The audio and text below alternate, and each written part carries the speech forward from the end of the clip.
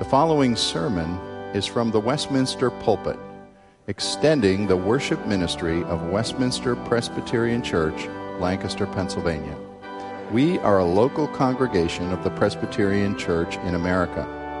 Please contact us for permission before reproducing this message in any format.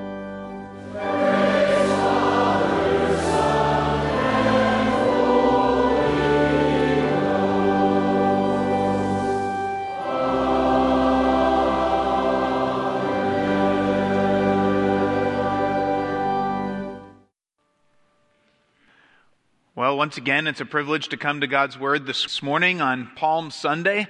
We're turning to the Gospel of Luke. I decided that we'd preach both this Sunday, Palm Sunday, and next Sunday, Easter, from the Gospel of Luke, since our associate pastors have been preaching in that Gospel for the last several months. So we'll look at two roads this week and next week. This week, Jesus as he walks the road into Jerusalem on a donkey, and next week as Jesus walks the road to Emmaus with two of his disciples with the resurrection behind him. In one sense, Luke's account of Palm Sunday may be a bit disappointing to some. After all, it doesn't include some of the classic details. There's no mention of palm branches, which are mentioned in each of the other three Gospels. There's no cry of Hosanna like the other Gospels mention. And Luke most likely leaves out these details of cry of Hosanna and palm branches because he is primarily writing to a Gentile audience, and a Gentile audience wouldn't have understood the strong messianic association of a cry Hosanna to the Son of David. But Luke's account, what it does preserve so well, is the clear picture of Jesus asserting himself as the king. And quickly, his disciples and the crowds all recognize this. And so we'll read together Luke chapter 19, verses 28 to 40. I'd encourage you to read along with me as we read this account of Jesus, the coming of the long-awaited king. Would you follow with me as we read Luke 19, 28 to 40? And when he had said these things, he went on ahead, going up to Jerusalem. When he drew near to Bethphage and Bethany at the mount that is called Olivet, he sent two of his disciples, saying, "Go into the village in front of you, where on entering you will find a colt tied, on which no one has ever sat. Untie it and bring it here. If anyone asks you, 'Why are you untying it?' you shall say this, 'The Lord has need of it.'" So those who were sent went away and found it just as he had told them. And as they were untying the colt, its owner said to them, "Why are you untying the colt?" And they said, "The Lord has need of it." And they brought it to Jesus, and throwing their cloaks on the colt, they set Jesus on it. And as he rode along, they spread their cloaks on the road. And as he was drawing near, already on the way down the Mount of Olives, the whole multitude of his disciples began to rejoice and praise God with a loud voice for all the mighty works that they had seen, saying, "Blessed is the King who comes in the name of the Lord. Peace in heaven and glory in the highest." And some of the Pharisees in the crowd said to him, "Teacher, rebuke your disciples." And he answered, "I tell you, if these were silent, the very stones would cry out." Let's pray. God, how we thank you for your word. What a blessing it is to us. Would your Spirit speak to us this morning? Strengthen us with your word for the glory of our King, Jesus Christ. It's in his name we pray. Amen. It was, I think, almost exactly 3 years ago, maybe even this week, that I drove up to the church on a sunny April morning, expecting another day in the life of the youth pastor of Westminster Presbyterian Church. But instead, on this April morning in 2017, I found the south parking lot of our building packed. Every space was taken. And in fact, the parking lot was coned off with orange parking cones. That was surprising. But what was more unnerving was the black, windowless Mercedes van that was parked under the carport with security guards stationed at each of the entrances around that end of the building. When we see this kind of activity or excitement or protection, the first question we ask is, what is going on?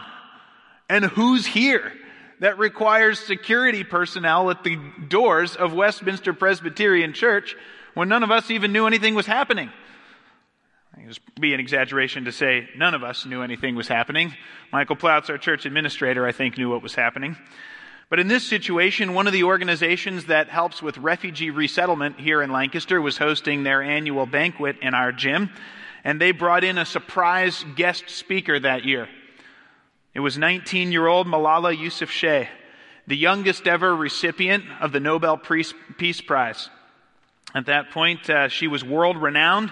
She was an outspoken Pakistani teen for freedom and rights, and here she was in Lancaster, in the gym of Westminster Presbyterian Church.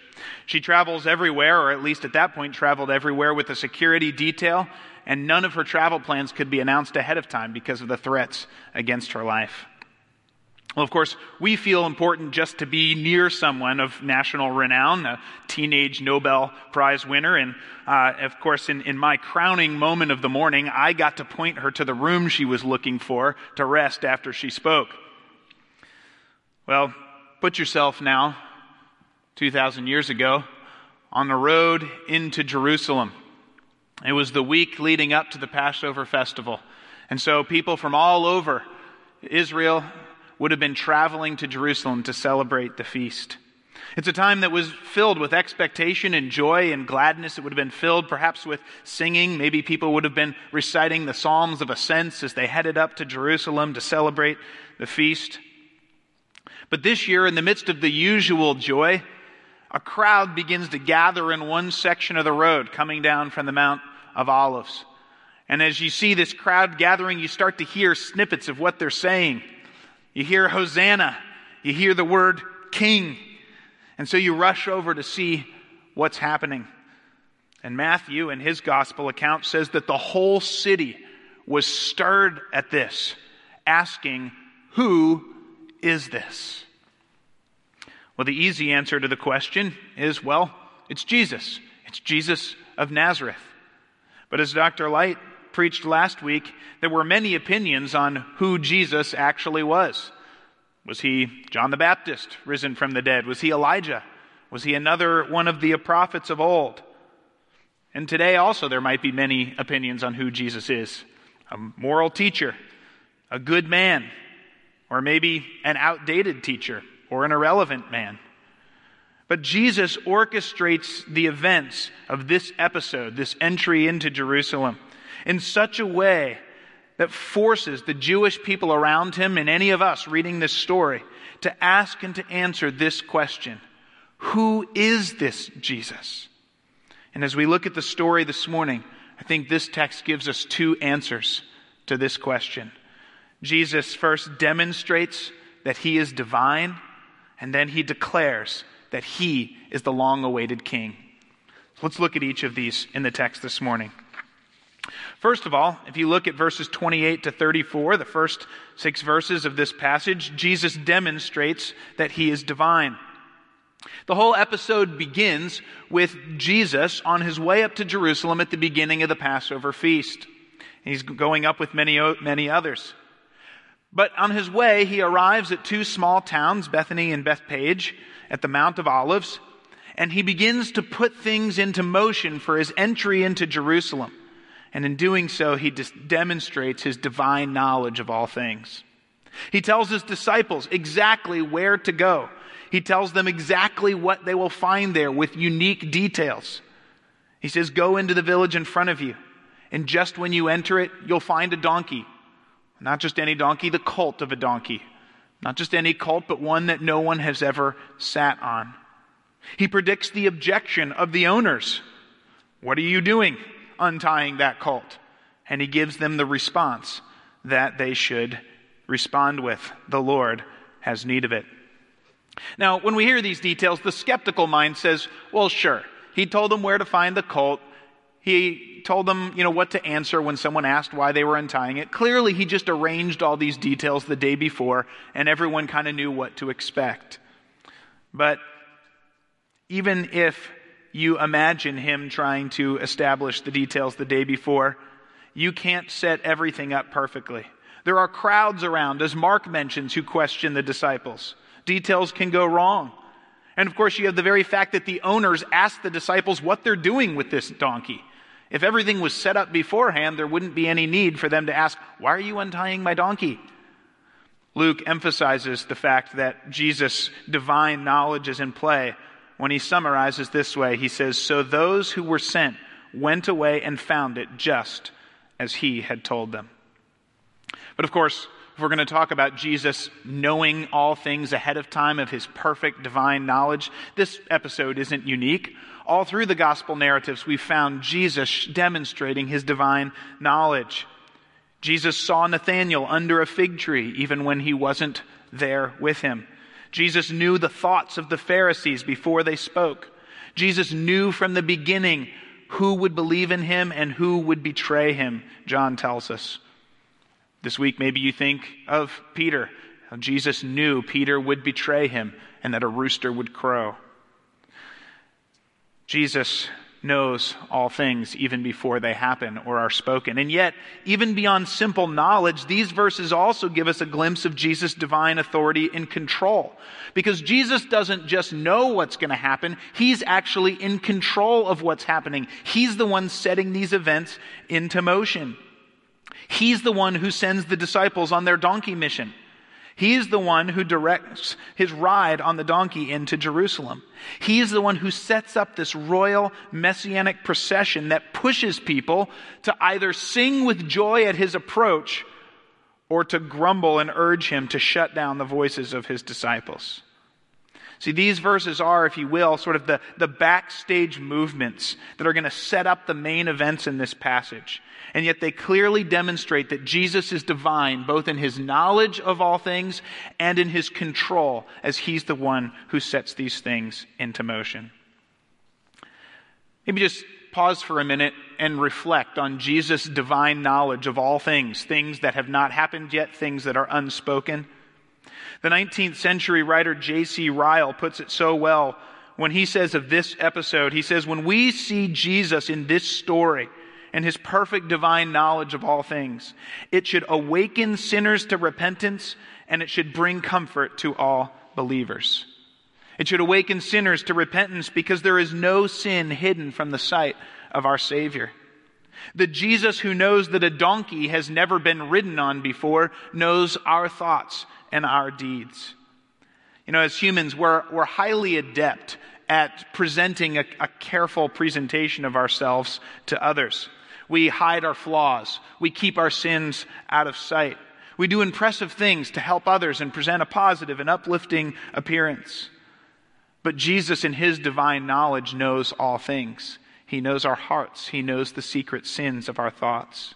And if the judge of all sees all, and if the just judgment on sin and trying to manage our life our way rather than in dependence on God's way, if the just punishment for that is separation from God forever, then our heart's immediate response should be repentance and running to the only source of forgiveness and salvation that God offers: faith in the name of Jesus.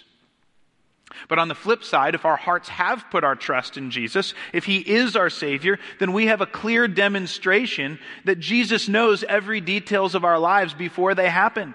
And what could be more comforting than that? Jesus knows every temptation that we will face. He knows every need that we have. He knows every daily trial that presses us and pulls us. Jesus knew every impact of the coronavirus before it ever sprouted from a fish in the market in Wuhan. And not only does Jesus know everything, but he has control over everything, which he is directing constantly with a view to the care and the salvation of his people. So who is this Jesus? First, this story shows us that he is divine, perfectly knowing all things and directing all things for his glory and for the good of his people. But the significance of this text really comes to the forefront once Jesus has the details in order. And so look next with me at verses 35 to 40, where we see Jesus as he declares that he is God's long-awaited king. You know, when you and I read this story of people shouting Hosanna and laying cloaks and palm branches at the feet of Jesus, we find a great story for the Easter season. You know, donkeys and palm branches make great props and setups for children's Sunday school stories in this season. But if you were an Israelite, this story explodes with significance. And if Jesus is intentionally directing these events, you would know that he was making an extraordinary claim. See, for generations, Israel had awaited God's promised king. Ever since David sat on the throne almost exactly 1,000 years before this time when Jesus arrived, God had promised that he would establish the kingdom and the throne of David forever. But when Israel rejected God and exile came, God sent his prophets to keep alive this hope that a descendant of David would still sit on the throne, that God's Messiah would return and restore the fortunes of God's people. You think maybe of the prophet Jeremiah, who said in chapter 23, "Behold, the days are coming, declares the Lord, when I will raise up for David a righteous branch, and he shall reign as king and deal wisely, and shall execute justice and righteousness in the land. In his days Judah will be saved, and Israel will dwell securely." Can you see why Israel was so eagerly waiting this king? In his days Judah would be saved, and Israel would dwell securely. In his rule, justice and righteousness would be restored. Well, after 70 years of exile, a remnant of God's people did return to Jerusalem. And while this return was a clear fulfillment of God's promise, no descendant of David was yet on the throne. The glory of Israel was not restored. Israel did not yet dwell securely in righteousness and justice. But God again sent one of his prophets, and Zechariah came to his people to remind them that the promised king was still coming. And in chapter 9, Zechariah declares, "Rejoice greatly, O daughter of Zion. Shout aloud, O daughter of Jerusalem. Behold, your king is coming to you. Righteous and having salvation is he. Humble and mounted on a donkey, on the colt, the foal of a donkey." Over the next 500 years, tossed between rival world powers, Israel longed for rescue and salvation, for security from foreign threats, for righteousness and justice in the face of oppression and suffering. And as Israel waited generation after generation, many of the Psalms began to take on a new significance for God's people, a new significance as they waited for this promised king. Psalm 118 was one such psalm that took on a new significance. Verse 26 proclaims, "Blessed is he who comes in the name of the Lord. We bless you from the house of the Lord." This psalm was originally sung when the king of Israel came to the temple and was greeted by the priests outside the temple. But Israel became more and more over these generations to identify these words as the cry that would go up when the descendant of David, the king they were waiting for, would once again return to Jerusalem. So when Jesus asks for a donkey, the colt, the foal of a donkey, and begins to ride from the Mount of Olives, which itself had significance for the day of the Lord from another prophecy in Zechariah, when he begins to ride from the Mount of Olives on a donkey into Jerusalem, he's making an extraordinary claim. He is doing what the Messiah does. He is doing what the son of David was going to do. He was doing what the king was prophesied to do. And nobody in the whole story misses the point. You see, Jesus' disciples, they immediately get the point. When Jesus initiates this moment, the disciples bring their cloaks and they set Jesus on their cloaks on the donkey. A king doesn't ride a dirty animal bareback. And then they spread their cloaks on the road, offering a royal welcome for the king, whose glory must not tread on an ordinary dusty ground. The procession may have started with a small band of Jesus' disciples, maybe even just the 12, but soon a whole crowd joins the procession. And the whole crowd immediately gets what Jesus is going to do as well. In fact, verse 37 says that the whole multitude of his disciples began to rejoice and praise God with a loud voice for all the mighty works that they had seen. But then notice what happens there in verse 38? In verse 38, the whole multitude of disciples begin to take up those words from Psalm 118:26, those words that Israel had taken to be reserved for the coming king when he would return to Jerusalem, and they start to shout, "Blessed is the King who comes in the name of the Lord." And then they add their description of the messianic hope: peace in heaven and glory in the highest. The multitude of disciples are affirming their belief in Jesus' claim, yes, he is God's king. Well, of course, the Pharisees, they don't miss the point either. They get exactly what Jesus is claiming. They come up with just the sort of brisk and grumbly confrontation we'd expect from them. Teacher, rebuke your disciples. Not, hey, Jesus, don't you think this is a little overblown? Or, Jesus, do you realize you're doing something that's kind of similar to what the Messiah is doing, so you might want to hold it back a little? No, teacher, rebuke your disciples. We'll test your orthodoxy by how quickly you tell your disciples to stop claiming you're the Messiah. Well, Jesus adds a further layer of confirmation to this whole point, saying to the Pharisees, if my disciples don't proclaim the truth about me, the very stones will shout it out. As one commentator puts it, Jesus' response is essentially saying, if human beings stop singing my praise, he will still have the glory he deserves. For creation itself, the very stones on the mountainside, will join the choir. What an ironic and grievous statement, isn't it? Even lifeless stones are aware of who Jesus is, and yet the leaders of God's people are not. And so we can begin to see the importance of this story. I may have been amazed to find Malala Yousafzai down hanging out in our church gym, but that is nothing compared to the fulfillment of centuries of expectation and longing. That is nothing compared to the arrival of God's promised king. That is nothing compared to the arrival of the one whom God has promised would bring salvation, comfort, security, and hope for his people. And that's what Jesus is announcing about himself here in this text. Phil Ryken summarizes it this way. He said, this moment was the culmination of everything Jesus' disciples had been hoping for. The proof that Jesus was the Christ. They had seen him heal the sick.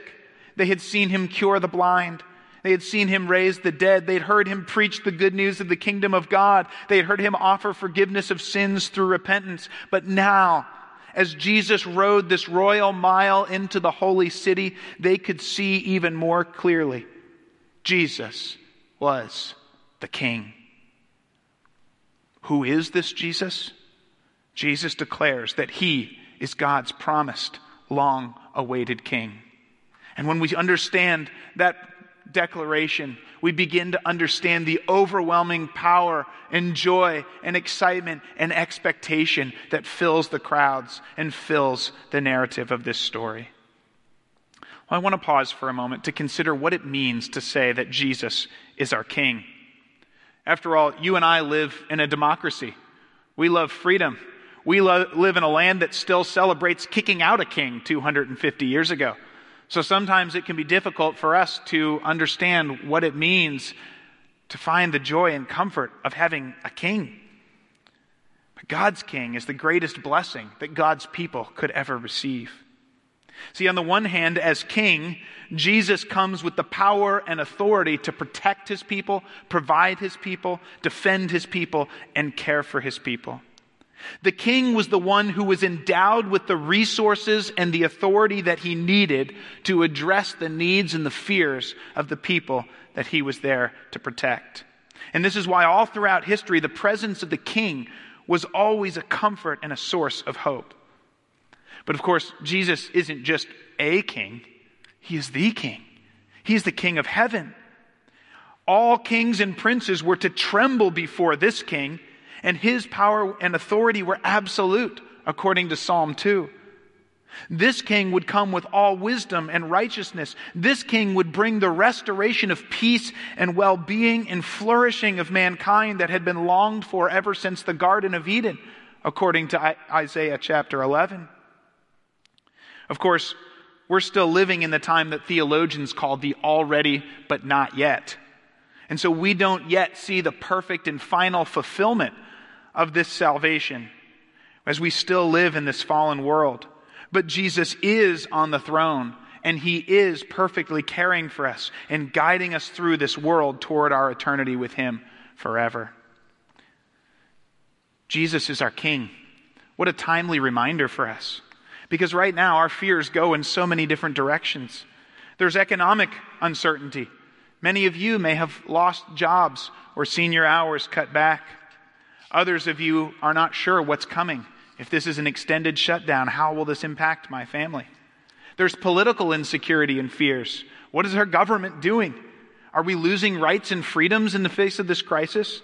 Are poor decisions or surveillance and government authority exercised in a time of crisis undermining our country as we know it? There's personal insecurity. What if I get sick? What if I lose a loved one? Or even just in the decisions and routines of our life. What's going to happen with my graduation? How will my college plans be impacted by this? Can I survive months with my kids bouncing off the walls with nowhere to go? These are fears and insecurities we have. But in the face of this, we see Jesus arriving as the King endowed with all the resources, all the power, the majesty, the authority, the sovereignty, the righteousness, the goodness of the God of the universe to care for his people and bring us safely to our final hope. Palm Sunday was the announcement of the arrival of the King.